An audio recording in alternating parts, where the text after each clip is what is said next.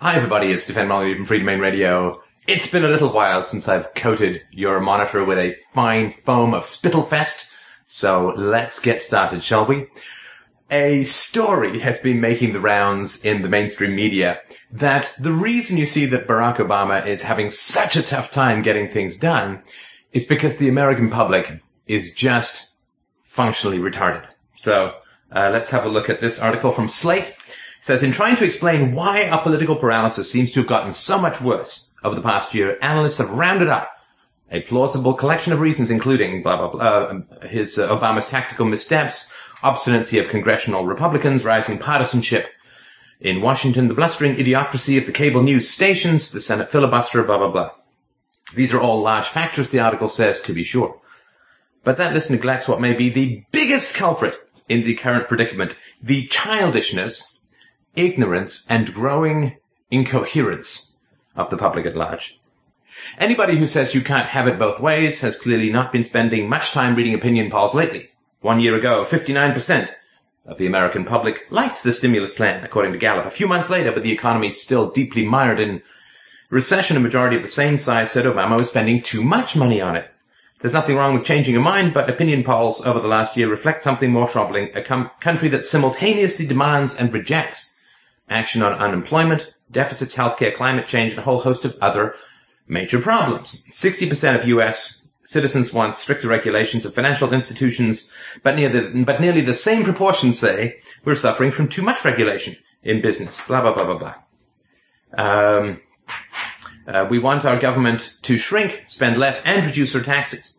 We dislike government in the abstract. According to CNN, 67% of people favor balancing the budget even when the country is in a recession or a war, which is madness. But we love government in the particular. Even large majorities oppose the kind of spending cuts that would reduce projected deficits, let alone eliminate them. Nearly half the public wants to cancel the Obama stimulus, and a strong majority doesn't want another round of it. But 80 or more % of people want to extend unemployment benefits and spend more money on roads and bridges, which is, of course, stimulus spending. So here's the summation of the article. It says, our inability to address long-term challenges makes a strong case that the United States now faces an era of historical decline. Our reluctance to recognize economic choices also portends negative effects for the rest of the world. To change this storyline, we need to stop blaming the rascals we elect to office and start looking to ourselves. Oh, the tasty madness of modern thinking. And I can barely even call it thinking. So let's have another look at a few statistics with regards to U.S. credulity.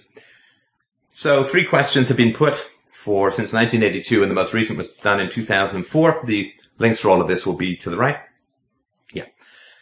So God created man pretty much in his present form at one time within the last 10,000 years. In 1982, 44% of people agreed with that. In 2004, 45% agreed with that completely mad statement.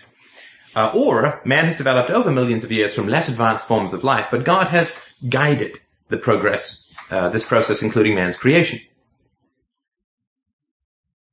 And in 1982, 38% of people believed that. Still very insane statement. In 2004, 38%. It hadn't changed. There was a slight advance in man has developed over millions of years from less advanced forms of life. God had no part of this process. Did increase from 9% to 13% from 82 to 2004. Americans, 34% of Americans say they believe in ghosts. The same proportion believe in unidentified flying objects. 19% accept the existence of spells or witchcraft. Almost half of Americans believe in extrasensory perception, or ESP. I guess they're getting this through dreams. And you think it's about conservatives versus liberals? 31% of liberals say they have seen a ghost. And 18% of conservatives. 14%, mostly men and lower income people, say they've seen a UFO. Those who believe in ESP are more likely to be better educated and white. 51% of college graduates believe in ESP compared to 37% with a high school diploma or less. 37% of Americans believe that houses can be haunted. 32% of Americans believe that ghosts or the spirits of dead people can come back in certain places or situations. 26% of Americans, I mean, this sounds low, but this is 1 in 4, right? believe in clairvoyance, or the power of the mind to know the past and predict the future. 25% believe in astrology, that the position of stars and planets can affect people's lives. Over 20% believe that people can communicate mentally with someone who has died. 21% believe in witches. 20% believe in reincarnation, and 9% believe in channeling or allowing a spirit being to temporarily assume control of the body. In 2000, a reality check, a public agenda survey found that only 39% of employers thought that having a high school diploma meant that the student had at least learned the basics of math and spelling and grammar. College professors do not think very highly of the mathematics proficiency of most of their students who are coming in from high school. Only about 40% possess at least a basic knowledge of mathematics. All others fall short. When it comes to writing clearly and using proper grammar and spelling, only about 20% of students are perceived to have these skills. This mirrors a 2002 survey of high school teachers in which only 20% said that students in their schools learn to speak and write well. One possible cause for this perceived shortcoming in mathematics and reading proficiency could be that schools of education don't stress these skills. A survey by Public Agenda found that only 19% of educational professors said that it was, quote, absolutely essential to produce teachers who, quote, stress correct grammar, spelling, and punctuation for their students. Anyway, I'll put the links of these to the right. But let's throw aside these statistics and talk about the facts. I have done a search, and perhaps I've missed it. Of course, the internet is a wide and tumbleweed drifted place, but I have done a search on any of the writers who've talked about that it's the ignorance of the retarded voters that is causing the paralysis in Washington. I have not seen one who even remotely touches on the fact that the same government that is supposed to be paralyzed by the idiocy of the voters is entirely responsible for educating them. You know, sometimes it feels like when you stand up against the gale force of the willful ignorance of the supposedly educated literati, that it's like being in one of those wind tunnels, you know, where your cheeks flap and your face goes back because it is just a brain fart of tsunami and hurricane-like proportions to stand before. The government is entirely responsible for educating the vast majority of the population. And the fact that it produces graduates at the high school level who only 20% have decent literary skills, let alone reasoning skills. I mean, the reasoning isn't even, you couldn't even put a survey in reasoning skills about, with regards to high school graduates because they wouldn't even understand what the word means. So to blame the citizens for their ignorance and irrationality rather than the government for failing to educate or rather counter-educating them is, to me, I mean, that just takes an act of self-blindness that is truly biblical in its stature and power. Think about the amount of time that you spent in high school, right? 13 years, 14 years, 12 years, whatever it was. Try and remember what you learned in school. I don't mean the stuff that you learned outside of school in conversations on the internet and private studying, hobbies or whatever. What you actually learned in school. For me, it's just a dim, dismal, boring fog of fear and stultifying monotony. And I remember learning a whole bunch of propagandistic bullshit about, how great Lincoln was, the great fascist, and how great government was and how government saved us from the Great Depression and won the Second World War and beat the Nazis and all this sort of stuff, right? I mean, whether you come from, I was educated in England and Canada, but we learned all of these same American myths just translated to our local culture. What did we not learn, right? So, did you ever take a basic course on logic? On logic.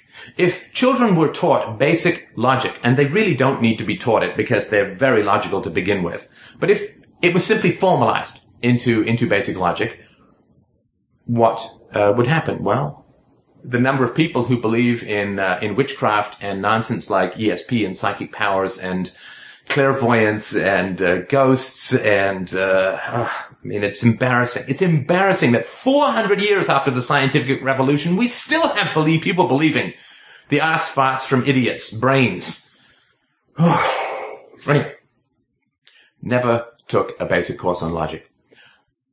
Most of what is discussed in the mainstream media is economics, right? Certainly most of what is voted on of various economic policies. I mean, the healthcare debate all fundamentally comes down to economics. And you really can't understand any of these things without a basic knowledge of economics. And I don't even mean Austrian versus Keynesian versus the Chicago school. I mean just basic economics. All supplies are limited, all desires are unlimited. The basic reason for economics. People respond to incentives, the supply and demand curve, just the basics that every economist believes on. Right? The fact that free trade is required for an increase in wealth and that protectionism destroys wealth.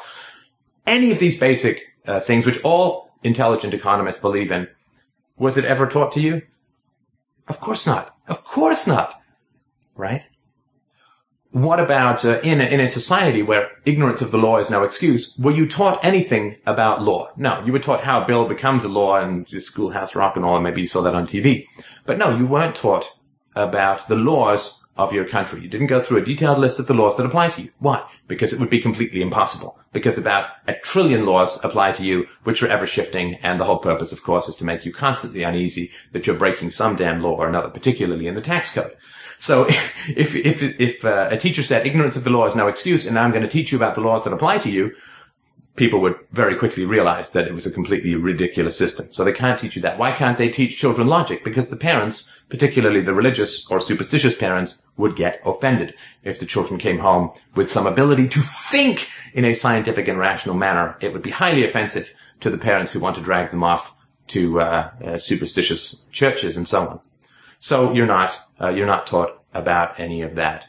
You're not taught any philosophy. And the reason you're not taught any philosophy is that brings up significant questions of ethics, which are not good for the government. So basically, you're just penned up and kept in a super boredom and ignorance so that you're easier to rule when you get out. And then to say then, as a commentator who has any brains at all and, two eyes to even blink open and look at the world in any clarity, to say that the government is suffering from the ignorance of its citizens is such a backwards way to look at things that this man must be staring up his own rectum with his head all the way up. He blinks and it tickles his tummy. That's all I can think about, because to look at it from that perspective is completely mad. And it's a special kind of madness to blame the victims of government education. Now, what about the 20% of children who can read and think and do some math? Well, I guarantee you that is not coming from the school system. That is coming from more educated parents at home. More educated, more involved parents at home. It's like the kids who go into the whole word learning. They end up with learning disabilities almost exclusively when it comes to, you memorize the whole word, like doctor and dinosaur. You don't understand the basics of the language so that you can assemble your own words through looking at the letters. Well, some kids go into that system and end up with learning disabilities, and some don't. And the ones that don't are the ones whose parents teach them how to read properly at home, right? So this is the amazing thing, and I'll keep this one relatively brief. But this is really the amazing thing. Before public education, before state-run fascistic communist education was inflicted upon the citizenry against their will throughout the Western world in the 19th century, literacy rates, at least in America, were over 90%. Over 90%! And this is a culture that absorbed very complex works like de Tocqueville's Democracy in America, and read Thomas Paine, and read John Locke, and read Adam Smith, and this was all in the general population, highly literate, highly intelligent, highly verbal, highly skilled, highly entrepreneurial, self-starters. When public education came in, it just nuked all of that. And it took a couple of generations, as it always does, because you still had quality teachers who were recruited from the private sector to teach in the public schools.